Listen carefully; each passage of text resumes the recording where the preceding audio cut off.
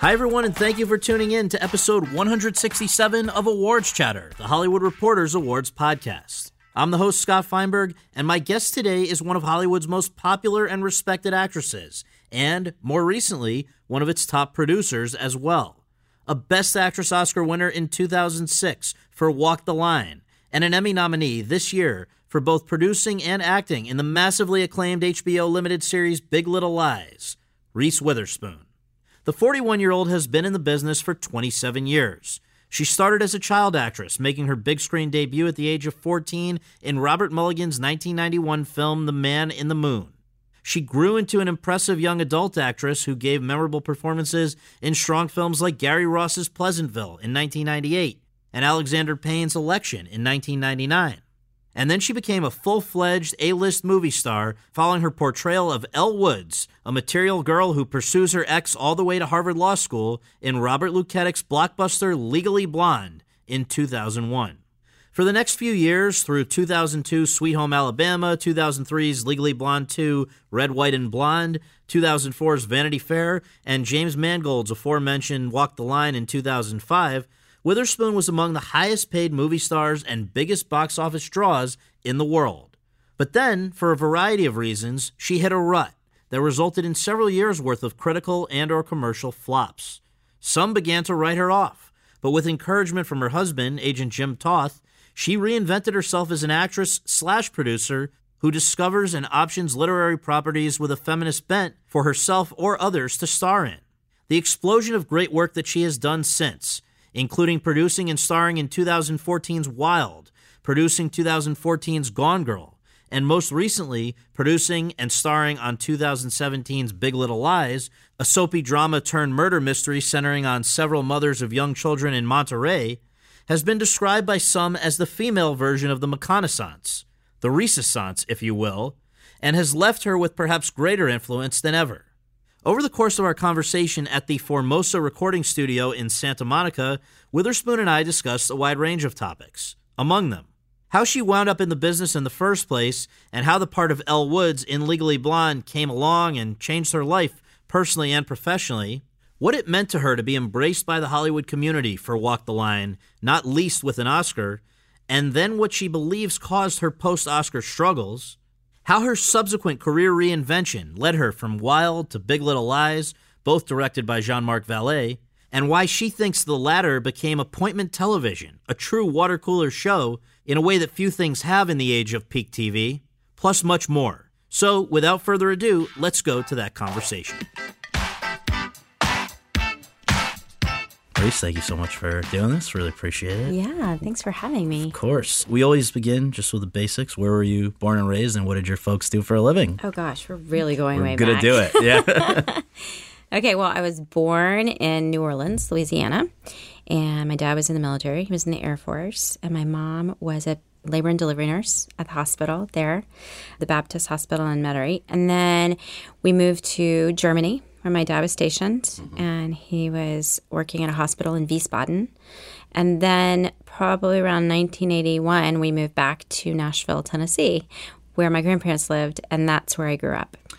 Now, just to get one thing out of the way, it might be occurring to some people, Reese, at least prior to you, was not a common name. Was this inspired by delicious chocolate, or where did this come from? Where's the root of the name? I usually lie and tell little kids that Reese's Pieces are my grandmother's recipe, and they usually believe me. Yes. But no, it's my mother's maiden name. Okay. So she's Mary Elizabeth Reese. And is your first name? Or was it's my middle name, actually. My first name is Laura Jean. Okay. Said all at once. Laura, that's right. Laura Jean, yeah. Very Southern. So I've gone back, and it's been fun because we dig through the archives and found some interviews from like the mid-'90s and stuff about your early years. What I want to ask, it sounds like it started with stuff like florist TV ads and other commercials and stuff. How did even that begin? What was the beginning of you being a performer in some way?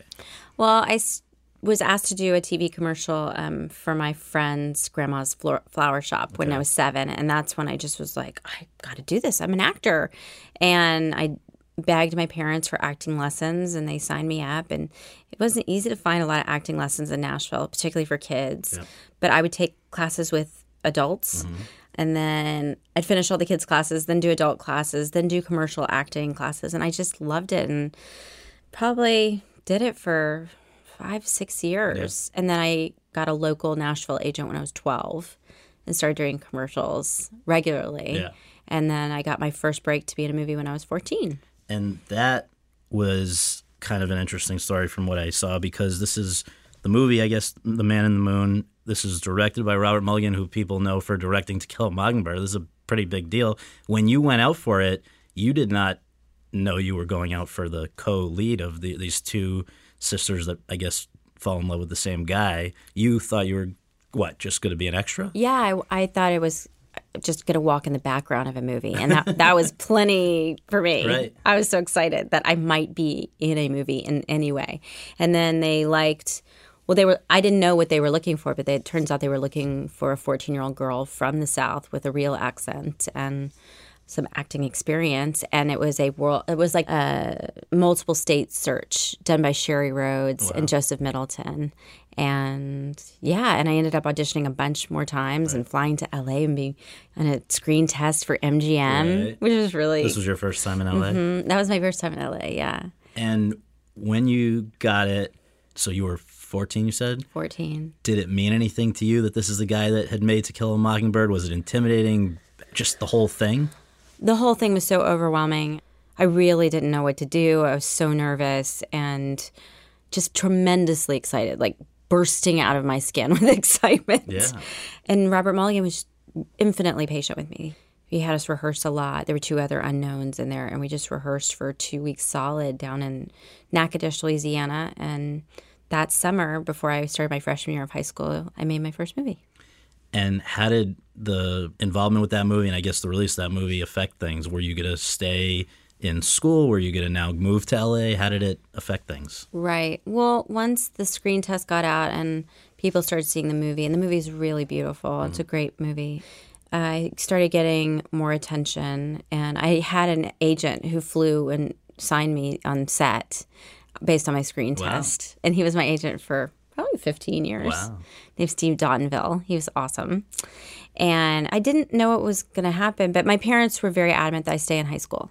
I wasn't allowed to audition for anything if it was shooting during the school year. So you would do this in the summer? Yeah, I would do things in the summer. But pretty much every summer of high school, I made 1 or 2.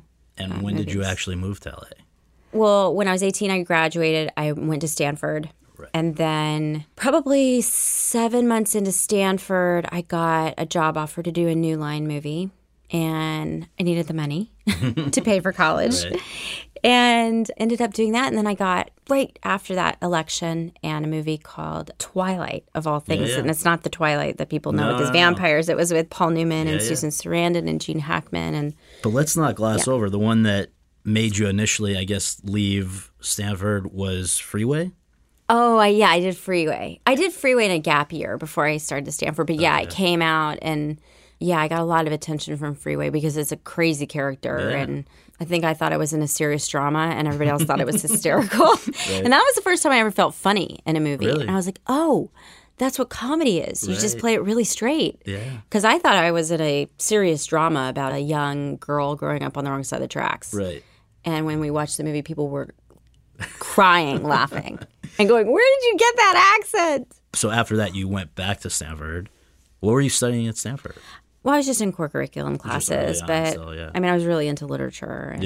But I was part of the film society. I was taking fine arts classes. I was taking dance classes, and I love my time there. Yeah, it's great. So then you got, I guess, the offer for Twilight, which would be appealing enough to put off school further. Because let's just note, Robert Benton directing with Paul Newman, Susan Sarandon, Gene Hackman. Mm-hmm. It was just too good to resist. Oh, yeah. It was a great opportunity in that I got to work with Paul Newman when I was 19 years old. It was so great. And Mr. Benton was amazing. He was just very helpful. And he directed Kramer versus Kramer. And, I just thought he was amazing. So I learned a lot from my first few directors, just how to act for camera and how to play for different camera angles and different lens sizes and things like that. And so after that one, there was no going back to school. You were probably now much more in demand.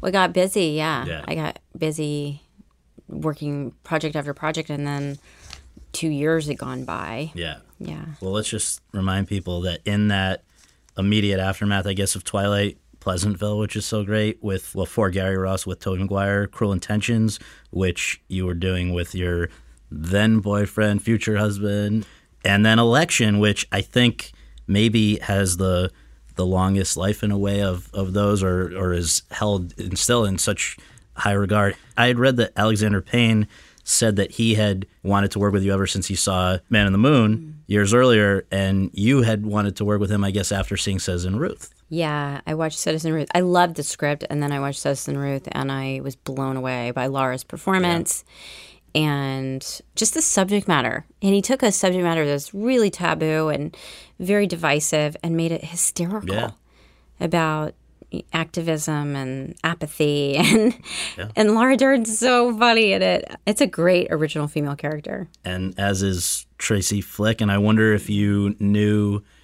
going into that would provoke, even in the context, 17 years later when Hillary Clinton was running for president, she was constantly getting compared to Tracy Flick. What was it about that character that you liked and that also provokes that kind of reaction all these years later, even in people? Mm-hmm.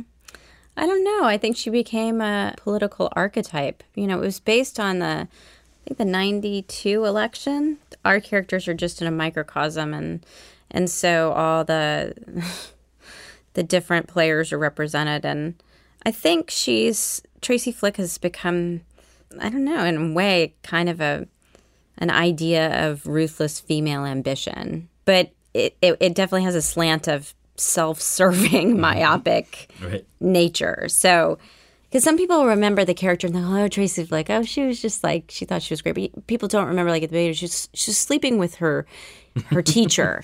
Right. And then she outs him to the school and gets him fired. she's pretty maniacal. Right. Now, I heard, did you ever discuss her with Hillary Clinton? No, I've discussed her with a few other female senators, though. Yeah, and they'll say, everybody always talks to me about Tracy Flick. I'm like, what? Don't we need a new female political archetype, please? Right. This is kind of getting silly. So after that was American Psycho, and then Legally Blonde. And so how did that, Elle Woods, everybody remembers, how did that come about? And did you think it was a big deal at all? When I read the script for Legally Blonde, I was really on the fence. I didn't know if I wanted to do it because I thought the bad version of this is pretty frothy and ridiculous. But then I was watching Gloria Steinem on a documentary talking about Goldie Hawn's performance in Private Benjamin and how important that moment was for feminism, that this woman who's completely underestimated enters the army and her entire life has been defined by her romantic relationships, and in the end, she stands at the altar and punches her fiancé in the face because he doesn't get her, and she's changed.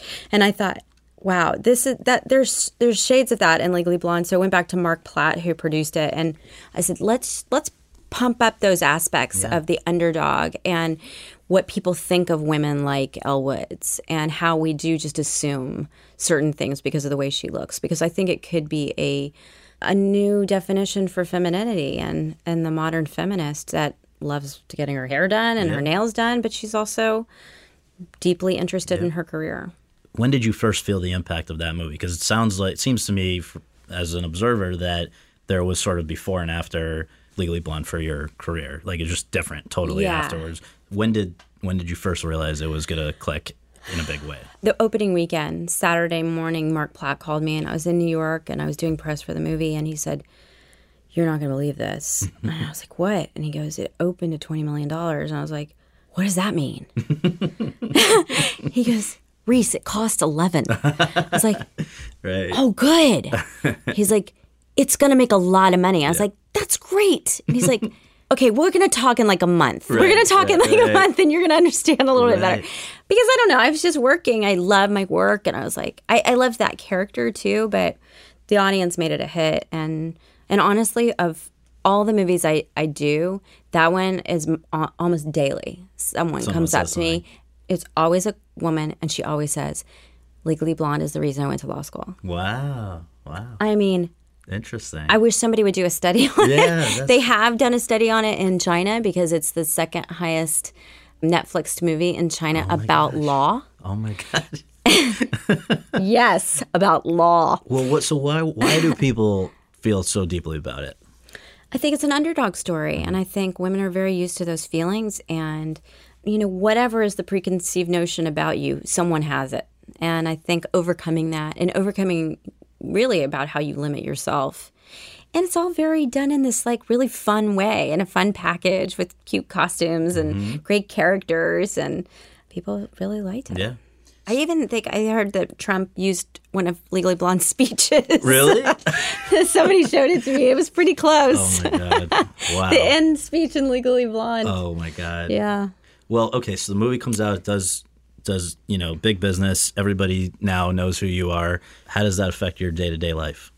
I mean, I was a mom, so I was 23, and I had a 1-year-old. So I was still trying to balance, what does it mean to be a mom and working? I was really I didn't understand really what to do, because I had this kind of life where you pick up and leave all the time and relocate. And so that was a big balance thing for me.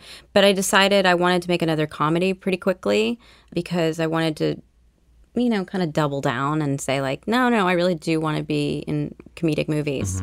And so then I found they sent me the script for Sweet Home Alabama. But let's pause for a sec. Even just, you were not famous before this movie, but this blew it up to a different level. So yeah, what now changed? You can't just go to the supermarket? That's when paparazzi started for me. That's when paparazzi started? Yeah, it started in my life. And that was, I could go to the supermarket and fine with fans, but that's when I started getting chased by 10, 15 people, and I had a little baby. Scary. And that's when I was like, oh God, I gotta move. Yeah. And there's always this weird limbo time where you're more famous than you can afford. Before you signed up to do Sweet Home Alabama. Yeah. Right. Wow. So Sweet Home Alabama was something that were you a producer of that one as well? No. No, that started after, because I was reading that, I guess later in 2002, which is obviously now 15 years ago, just to show that this has always been a consistent theme of or interest of yours. I guess you had a production company, Type A. Yeah, Type A. Films. Where does that name come from, first of all? My parents used to call me Little Type A. Okay. And you had a producing partner, I guess that time, Jennifer Simpson, and she was asked to describe the type of projects that you guys were seeking out.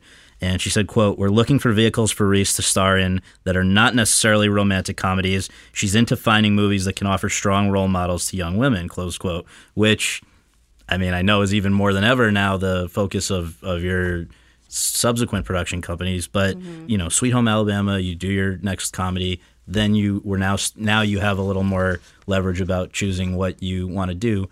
What was it that made you say, even at that very young age, when you had your pick of the litter for the first time, why was that a focus of yours? Well, I grew up with a really strong grandma and a really strong mom, and I was always around really big Southern personalities. So, and I went to all-girls high school. So there was a lot of talk about equality and feminism and how women were just as capable. And so I think it became clear after the success of Legally Blonde that there were a lot of young fans, and it was important for me to give back to them and make sure I was representing them in a way that I felt good about. And I had a little daughter. Yeah. And I wanted to make movies for her. Sure. So that she grew up with great female role models on film. Would one of them have been Becky Sharp in Vanity Fair? Yeah, Becky Sharp. Because this was, I guess, the first time where you had done as a lead, a quote-unquote, very serious dramedy, whatever, and this was a year before Walk the Line, which was, so obviously you were starting to maybe gravitate more towards the weightier stuff you wanted to do. Yeah. Well, I really wanted to work with Mira Nair. Yeah. I was a big fan of Salam Bombay and Monsoon Wedding, and so she approached me with Vanity Fair, and I thought it was a great story about, a woman left to her wits and her devices in order to figure out her life, and it was a scary time. Yeah. To be a woman out there. So that was a really interesting production. And then you aged 17 to 35 in that character, I think. I was so pregnant too with my second kid. I was like, this is a different kind of challenge than I with was all that. Yeah. carrying rugs in front of my belly, and I was carrying baskets in front of my belly, and it was a unique challenge for sure. It was a very demanding part, but I really believed in Mira's vision. And then, as we said, just a year later, Walk the Line. This ends up being the Oscar performance, but when you signed up for it, did you ever imagine that it could go over that well, or was it just what drew you to that one?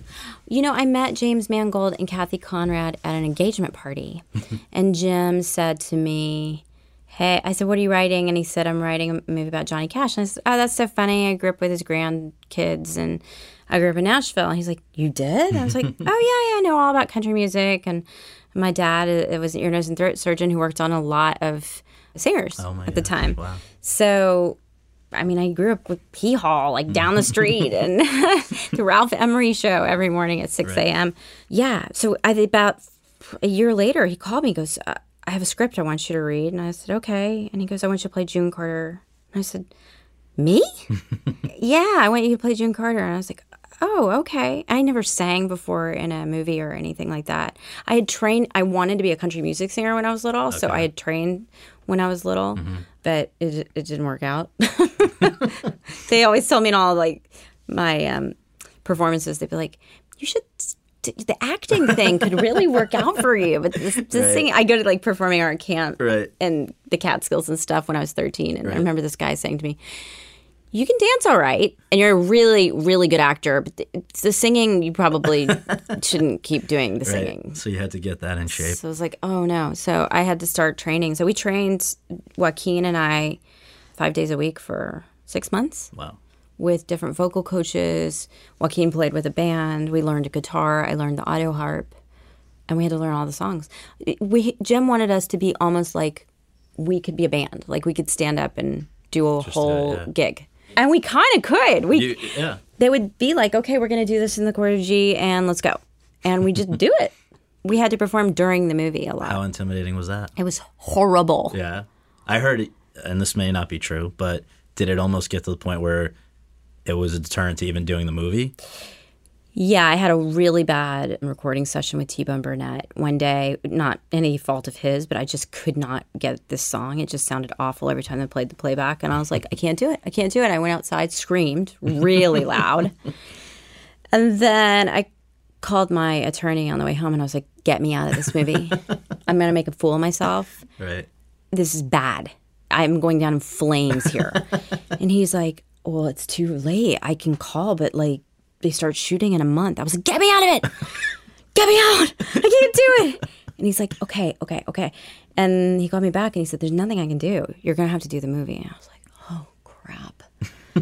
So I just kind of buckled down and worked harder on the songs and just threw myself on the mercy of T-Bone Burnett. And he really helped create these tracks that were amazing. And then he kind of coached me on how to do it, Were June and Johnny still around to be consulted, or had they both passed? They had just passed the year before. So you missed them. I did not meet them, which is a bummer. Yeah. Joaquin got to meet them both, though, which was really great. And a lot of their friends have come up to me afterwards and said they would have loved what you guys did. And it really touches my heart when I meet somebody who knew them. When it started clicking with people, and you'd obviously already been a very popular actress, but this was now acclaim that had not come in the same way up till that point where you start winning every frickin' award there is. What did that mean to you, aside from, obviously it's cool to win a Golden Globe or an Oscar or whatever, but did it have a greater meaning as far as just being accepted into the profession that you'd spent already a lot of time pursuing? Yeah, I mean, I have to say it was surreal because I was of two minds the entire time during that award season. At first I was like, you're equal parts, I don't want this, and equal parts like, oh my God, I want that. Why wouldn't you want it?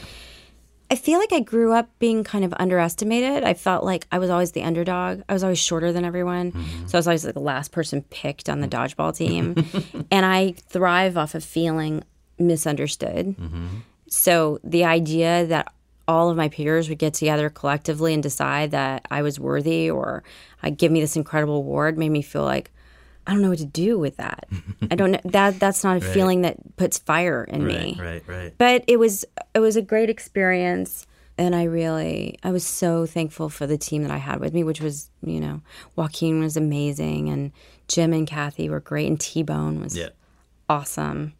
And it really was the collective effort of all of us to get the I was bummed Joaquin didn't win. Mm-hmm. But it's a really special time in my life. I remember it very well. Yeah. What happened, I guess, around the same time, same year, actually, there was another one that I just have to give a shout out because I loved it a lot. I don't know, Just Like Heaven. I actually really like a lot. But then you get into early 06, you win, and then there's a period that you've described, and I've read a bunch of places where you've talked about it as, quote, feeling lost, close quote. Your next credits over the next few years, Rendition in 2007, Four Christmases 2008, Monsters vs. Aliens 2009, How Do You Know 2010, Water for Elephants 2011, This Means War 2012. How Do You Know, Water for Elephants, and This Means War? These are all like love triangle movies.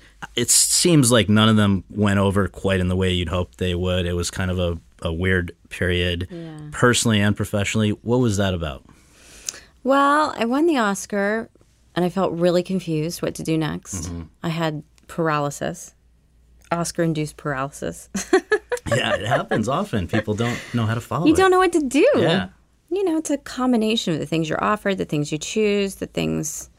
And I was going through a really personal, difficult time where I was getting divorced, and I had 2 little kids, like 7 and 3. So I just kind of needed to, like, put my head down and take care of family. You know, sometimes movies don't have to be home runs. They can be doubles. Yeah. They can be singles, you know, and it's all part of what makes you a better person at your craft and your trade. And I worked with some amazing people like Francis Lawrence and Rodrigo Prieto and Janusz Kaminski and Jim Brooks and Owen Wilson and Paul Rudd and Jack Nicholson. Yeah. So it wasn't a loss. No, well, so I'm just trying to gauge, like, the only reason I even ask about it is it sounds like it was almost a motivator for what has come in these years since that. And if there was a turning point that sort of marked the end of that period and the beginning of the one that is going so great now, it sounds like you've talked about this 2012. Was there an article that pissed you off in the New Yorker? Oh, yeah. Someone in the New Yorker said that I was a has-been or my career was over. And I remember thinking, how old was I in 2012? Like 36? I was like, wow, that's brutal. It wasn't, in fairness to you, it wasn't, they were just unloading on a lot of people. Oh, yeah, me, Sandra Bullock, Tom Hanks was apparently over too.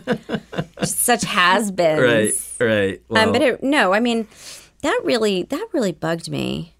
But, you know, what really motivated me and lit the fire underneath me was I got sent this script. I was kind of looking at all these bad parts. And after 2008 and the financial crisis and we lost a big piece of our business with the DVD business. So it's like a third of our business kind of just went away. And I feel like the first thing to go with the $30, $40 million movies, which is where women live. I mean, that's where women star in movies. Mid-range. Yeah, mid-range. And that's comedy. And so I would go from getting 10 scripts a year to 2 scripts a year. And I remember getting one of those 2 scripts, and it had 2 female leads in it. And it was the worst piece of crap I had ever read. I mean, misogynistic, ridiculous, with this bad comedy person in the center. And I called my agent and I said, I don't even know who would want to do this. This is so bad. This is like lowest, bottom of the barrel. He said, every actress in Hollywood wants it right now. Jesus. I said, are you kidding me? He goes, no. And they ended up getting 2 of the biggest female movie stars of that time to be in this movie that was truly awful. And I thought, I've got to do something. Yeah. If I'm feeling this way and those women are feeling like this is a good idea, we got to do something because this is ridiculous. Women are better than this, and these actresses are better than this. So before we go further with what you did to correct that problem, I think people would be surprised to hear that when you say you would only get 2 scripts a year, I would think you could have any script you wanted. So does that mean that somebody is weeding down the best and those 2 are still not good? They stopped development for women. So after 2008, after the writer's strike, you're talking about the 7 majors had, and I don't know, I don't work at one of the majors, but it was deeply apparent to me that the mandate was don't develop things for women. Maybe it wasn't a concerted thing, but it was like, we don't want any mid-range movies, which is where women lived, which is why it all started. And I would talk to my female actress friends, and they'd be like, yeah, where did all the scripts go? Well, not only there were no scripts, they weren't making them anymore. I'd walk into studios and say, hey, I have this idea and I have this script, and and they'd say, well, we really like it and we think it's good, but we already have our female movie this year. Jesus. And they would even be explicit about that. Oh, they'll say right to your face. I mean, it's a corporate entity. They're trying to fill quotas and numbers, and it isn't about it's really numbers. It's an economics game. And so I don't resent them for the conversation. They were just being honest with me, but I was like, I got to figure out, not only do I have to find a different way to get material, but I have to find a different way to get it made. And in the meantime, you, I guess, have always been, it sounds like, a voracious reader, but at that time, maybe because of that predicament, somebody, whether it's you or somebody else, said, wait a minute, there's something we can actually do with this to also apply to the film career? Like reading all these books, maybe we can start to actually pursue making them into movies? Oh, well, my husband said to me one day, I read a lot, and I've always read a lot. And he said, what are you doing? And I said, oh, I'm reading a script. And the next day he was like, did you read the script? I was like, oh yeah, I read that script, and I read 3 other scripts. And I'm reading this book tonight. He's like, do you know nobody reads like you read? Like, that's like a superpower, how much you read. And I was like, really? How much did you read? Or do you I read a lot. I probably read, right now, I probably read 3 or 4 books a week. Wow. I mean, that's not a crazy amount, but... Well, you've got other things going on, too. Yeah, but I really enjoy it, and I can, read scripts in an hour or whatever, but he was like, you should buy some of those books and turn them into movies. And I just never thought about it. I was like, you think I should? He was like, yeah, you know what's going to get made and what's not going to get made from 20 years of doing this. And he said, I think you should do it again. I said, I had a production company. And he said, yeah, but you were depending on other people to bring you stuff. And now I think you should do it and do it with your own money. And so I did. And I self-funded it for 5 years. How did you, and for those 5 years, your producing partner, Bruno Papandrea, how did you guys connect? Well, the reason I wanted to start was because I read Wild. Cheryl Strayed sent it to me directly, and she said, I want you to play me in Wild. And it was just a random letter that went through my agent. And I read it in 24 hours. I read it on a plane. I remember sobbing on the plane. And people next to me were like, you okay? And I called her the next day and I said, I really want to do this. And not only do I want to do this, I want to produce it. And I wonder if you'll sell me the option. And she was like, okay. I'm sure all her agents thought that was a terrible idea. And she believed in me. She believed that I was going to do it. Because I knew I had to do it in a way that wasn't going to go through the studio system, because I've had a couple of experiences where I had characters that were a little bit edgier or more controversial or cursed all the time. And this had sex, drugs, I have an abortion, I do heroin, I'm naked. Right. And I just could see the studio notes in my mind of, yeah, I have a threesome in an alley. Can we just make sure Reese doesn't say fuck or doesn't do any... Can we just take the part that's heroin out and just have her smoke cigarettes instead?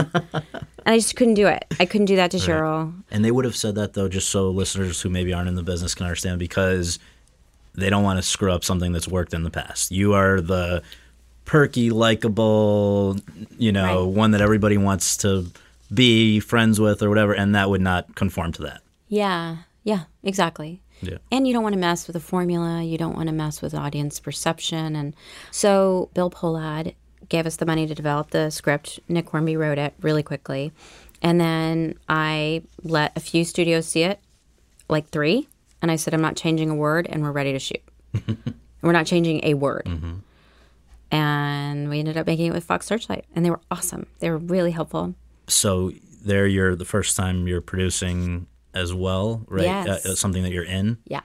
And what was that aspect of it like? Because the part itself, the performance itself, you said was physically, emotionally the most tolling of any that you'd done, I believe you've said. Oh, yeah. I mean, Wild is 100% the hardest movie I've ever made in my entire life. And it's probably the one that's closest to my heart, because I feel like pretty much my guts are all over that movie. And on top of that, you're now in charge of overseeing the production. Yeah, and I took a big risk. I optioning it, putting myself out there as a producer, and making this film where I wore no makeup, was naked, doing all these things that audiences hadn't seen me do. But I really believe my audience had grown up and wanted to see the next level, the next chapter, not, a 38-year-old woman pretending to be 25. How sweet were the reviews, the box office, the Oscar nomination? That all must have had extra meaning because of all the reasons you've just said. Well, it was a really amazing year. I mean, to have that movie come out, but at the same time, Gone Girl came out. So Bruna and I produced Gone Girl as well. Bruna came on after I had the Wild manuscript, and then she and I together, Leslie Dixon brought us Gone Girl in manuscript form, and we shopped it all over town, and literally everyone said no, except for one studio. And as we were making the deal with one studio, the book hit #1, and another studio came in, outbid them, and I had to fight to stay on the project.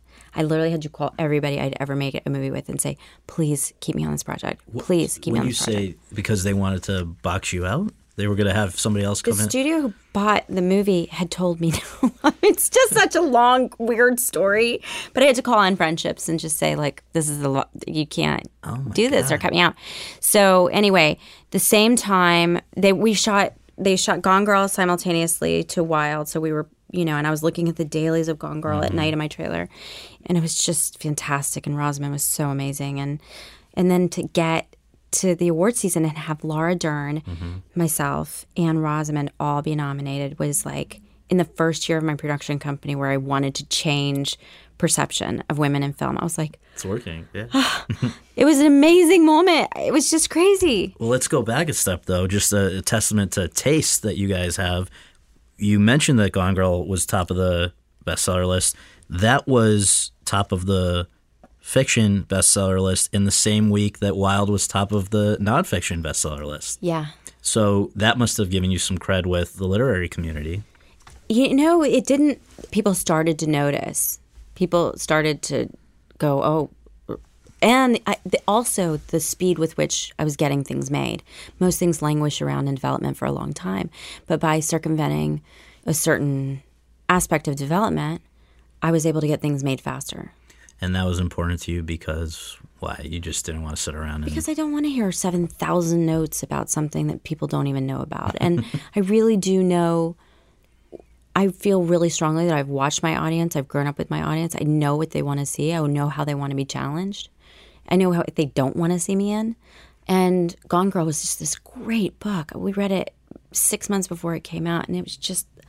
You couldn't put it down, and you couldn't believe this character, this woman who was like Patrick Bateman or some sort of sociopathic person. But for a long time, you didn't know that she was so maniacal. And were you drawn to playing that one at any point as well?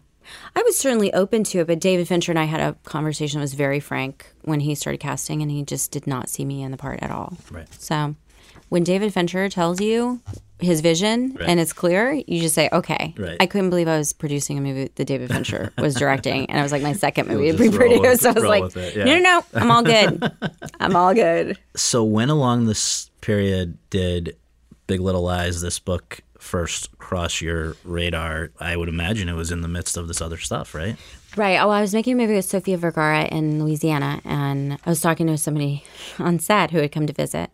And I said, oh, we just both love reading. And she was telling me this book she was making. And I said, well, have you read The Husband's Secret, which is Leon Moriarty's book? And she goes, oh, my God, I love it. She goes, and I just got her new manuscript. Do you want to read it? And I said, yes. She goes, because we're not going to make it. And I was like, okay. Right. They'd already passed on it. And I was like, yes, because it didn't get submitted to me. So I read it in 24 hours, and Bruna read it. And Bruna immediately called Nicole Kidman, who she's been dear friends with for a long time. They're both Australian. Yes. And she said, Nicole, you have to read this in 24 hours. Now, she did that because you guys had said maybe this could be something we could do together? Yes. And every single one of Leon's books has been bought for development. And we just knew it was going to go quickly. Right. And we had to get competitive. So Nicole was in Sydney, Australia, drove over to Leanne's house and said, if you give this to me and Reese, we will get it made, and we will get it made fast. Right. And with the two of you in it. With the two of us in it. And that's pretty hard to... Well, I don't know. Nicole was definitely going to be in it, but I didn't know if I was going to be in it. But I said, we're going to get it made fast. And so probably from the time she had that conversation, we were in production 6 months later. And for you, it sounds like the thing that convinced you that you should be in it if you had any doubts, was David E. Kelley, or what was the... Yeah. So David Kelley came on once he read the book. He just loved it. And we were in a meeting and I said, yeah, but I don't know who I'm going to play. And Nicole and David both looked at me like, are you crazy? Why? You're Madeline. Now, why did they say that? Do you see it? I don't know. I said, I'm not Madeline. What are you talking about? And they said, there's nobody who can play Madeline but you. I said, well, I don't know. I think David had this very personal idea of this person that Madeline reminded him of, and he was like, you just remind me of her. Well, it's just that. I mean, because I've seen, at least for the screen persona, people don't know what you're actually like, but based on the characters that you have played in various things, I mean, she's a bit of a type A, right? She can be a little bit of in a fun way, a bit of a busybody, a little neurotic, a little sassy, a little wisecracking. I'm looking at all the adjectives that have been used in the various commentary reviews or whatever. Certainly indomitable, which is, I mean, all of these, if there was a collective description of your body of work, it does make sense that maybe you would play this part. Yeah, I mean, I just didn't see it. Yeah, it's got to be. I just didn't see it. I thought, I don't know. But then I ended up going, okay. And I read the first 3 scripts and I was like, okay, I get this. And Nicole and I had a long talk about it where she was like, and this is but we're going to find deep compassion through humor. You know, we've got to lure people in thinking this is, I don't know. I think people thought when they saw the previews, oh, this is like Sex and the City, girls talking about sex, marriage. And then it was like, actually, no, this is about some really sinister shit. Right. Like really subversive domestic violence, adultery, rape, murder. And it's all has this like froth on the top. Jane Campion said to Nicole Kidman, she goes, it's like the perfect cappuccino. It's like frothy on the top, and then it's like dark and heavy underneath. And the reason that is possible is because you didn't do what I guess at one point was considered, which was to do it as a feature. How could you ever have given all the layers and the breathing space that you needed if it was going to be a feature? But that was considered? Yeah, and in the 11th hour, we got a call. We were really almost done with HBO, and one of the 7 majors called and said, we want to turn it into a movie because it had hit number 1. I think it was number 1 or number 2 on the bestsellers list. And, you know, Nicole and I had a long conversation about it. We just thought we needed the real estate just to tell those stories. And I think what was kind of watershed about it for both of us is neither one of us had that experience of getting to work with a troupe of women who are at a certain caliber. Right. I'd never done, I think maybe other than one other project with one woman, you know, my entire career I've been the only woman in the cast. And so had Nicole, and so had Shailene, and so had Zoe. And whether you have like a token girlfriend, but to have 5 women be the leads of their own storylines and have them have this incredible resolution where the power of female friendship is what resolves all of it. Let's just remind people, it's you, Nicole Kidman, Shailene Woodley, Laura Dern, Zoe Kravitz, and others as well. And I guess this must have been you getting Jean-Marc Vallée, who had also done Wild. You brought him on? Yeah, Bruna and I approached Jean-Marc and asked him to do it. And he was going to do 2 episodes. And then he got super into it. So he designed all the soundtrack for the entire thing. And then he got really into the visual style. And then he found all the locations in Monterey. And then I think we had a weak moment with a bottle of red wine one night on dinner. And Bruna and I just did a 1-2 attack. And we were like, come on, you love being us. And we really take care of him. We love Jean-Marc. To work with him is to love him because he is just the consummate filmmaker, constantly thinking about character. I think he cares more about the performances than the actors do. He cares more about the music than the composers do. He cares more about the editing because he does the editing. Right. And he just had this comprehensive vision from the very beginning. He's the one who built in this whole metaphor of the water and the waves being like human nature and uncontrollable. That's great. Well, the last 2 things. First, I guess, what is it about, if you could pinpoint about Big Little Lies, what is it that turned it into this social media phenomenon? I mean, today with such a fragmented audience, you don't really have too many things where it's like the water cooler experience. People want to watch something at the same time and then talk about it the next day and all of that. You guys achieved that. So what was it about the project itself that allowed you to do that? I have no idea why people liked it so much. I mean, I thought people would like it, but I didn't think it would be like that. Yeah. Like appointment viewing and the thing that people were speaking about. I think it is like an anomaly to see that level of women dealing, and each character is so fully realized and has so many layers, and each character has a secret. And then it had this driving impetus of the murder. Who did it? Right. Any one of these people could do it. Any one of those people who I think is like me, I'm like Madeline or I'm like Renata. And people like to identify themselves with the characters. Right. You were invited into their friendships and then you became part of their struggles. Last question is just, I guess since Big Little Lies was completed, you and Bruna have now parted ways. You now have what had been Pacific Standard is now absorbed into Hello Sunshine, which is a larger media company, as I understand it. You and Peter Chernin. I'm not self-funding anymore. Is that the big? Because I was gonna say, so like, no, what's I lie. I'm still self-funding part of largely. It. Yeah. No, so I was gonna. I mean, so now that going forward, you've got that, and then also I was reading yesterday in our own publication about, I don't know how true this is, but we've got you and Jennifer Aniston. Sounds like going to TV doing a series. I mean, what do the next few years look like in your mind? Well, I'm really excited about Hello Sunshine and my partnership with Peter Chernin and AT&T because it creates an opportunity to reach women where they are through mobile content, digital content. And I just feel like audience behavior has changed and production companies need to change. So we have a big focus on TV and short form content that's going to be, I think also an opportunity to give female directors a shot. Young female writers an opportunity to write something. Maybe we can't get a 2-hour movie. You can't get that done at the majors, but we can certainly find a platform for you to be able to have a short film or a 30-minute doc series about something you're passionate about. So that's really exciting to me. And yeah, I'm excited. I think, I don't know what's going to happen, but it's a great idea. And Jen and I have loved each other for years since I played her little sister on Friends. Oh, my God. So you guys have been developing this, and now it's just a question of where it goes? Well, so yeah, Michael Ellenberg, formerly of HBO, brought me this book that it's based on, and it's really interesting, just about morning news and the machinations that are in there and, like, the personalities involved and the real lives of people who are seemingly America's first family. And Jen loved it as well. And we just thought it'd be really fun to do this together at this point in our lives and really enjoy the process of working together and dig deep into story, but also have some fun. Because I think audiences right now, like, they want to have some fun. They want to watch stuff that's like, it's easy to watch, but it's also got, enough grit there that it keeps you entertained. It's dark out there. We need some of that. Yeah. Yeah. Yeah. Maybe Big Little Lies. We'll see where, I mean, I know you get a lot of requests for number 2, but. Yeah. But, it's sort of up to Leon Moriarty now. Right. She has to figure out if she sees a future for the characters. But you're open to it. Yeah, we're definitely open to it. We loved working on it. Awesome. Thank you so much. Thank you. This is fun.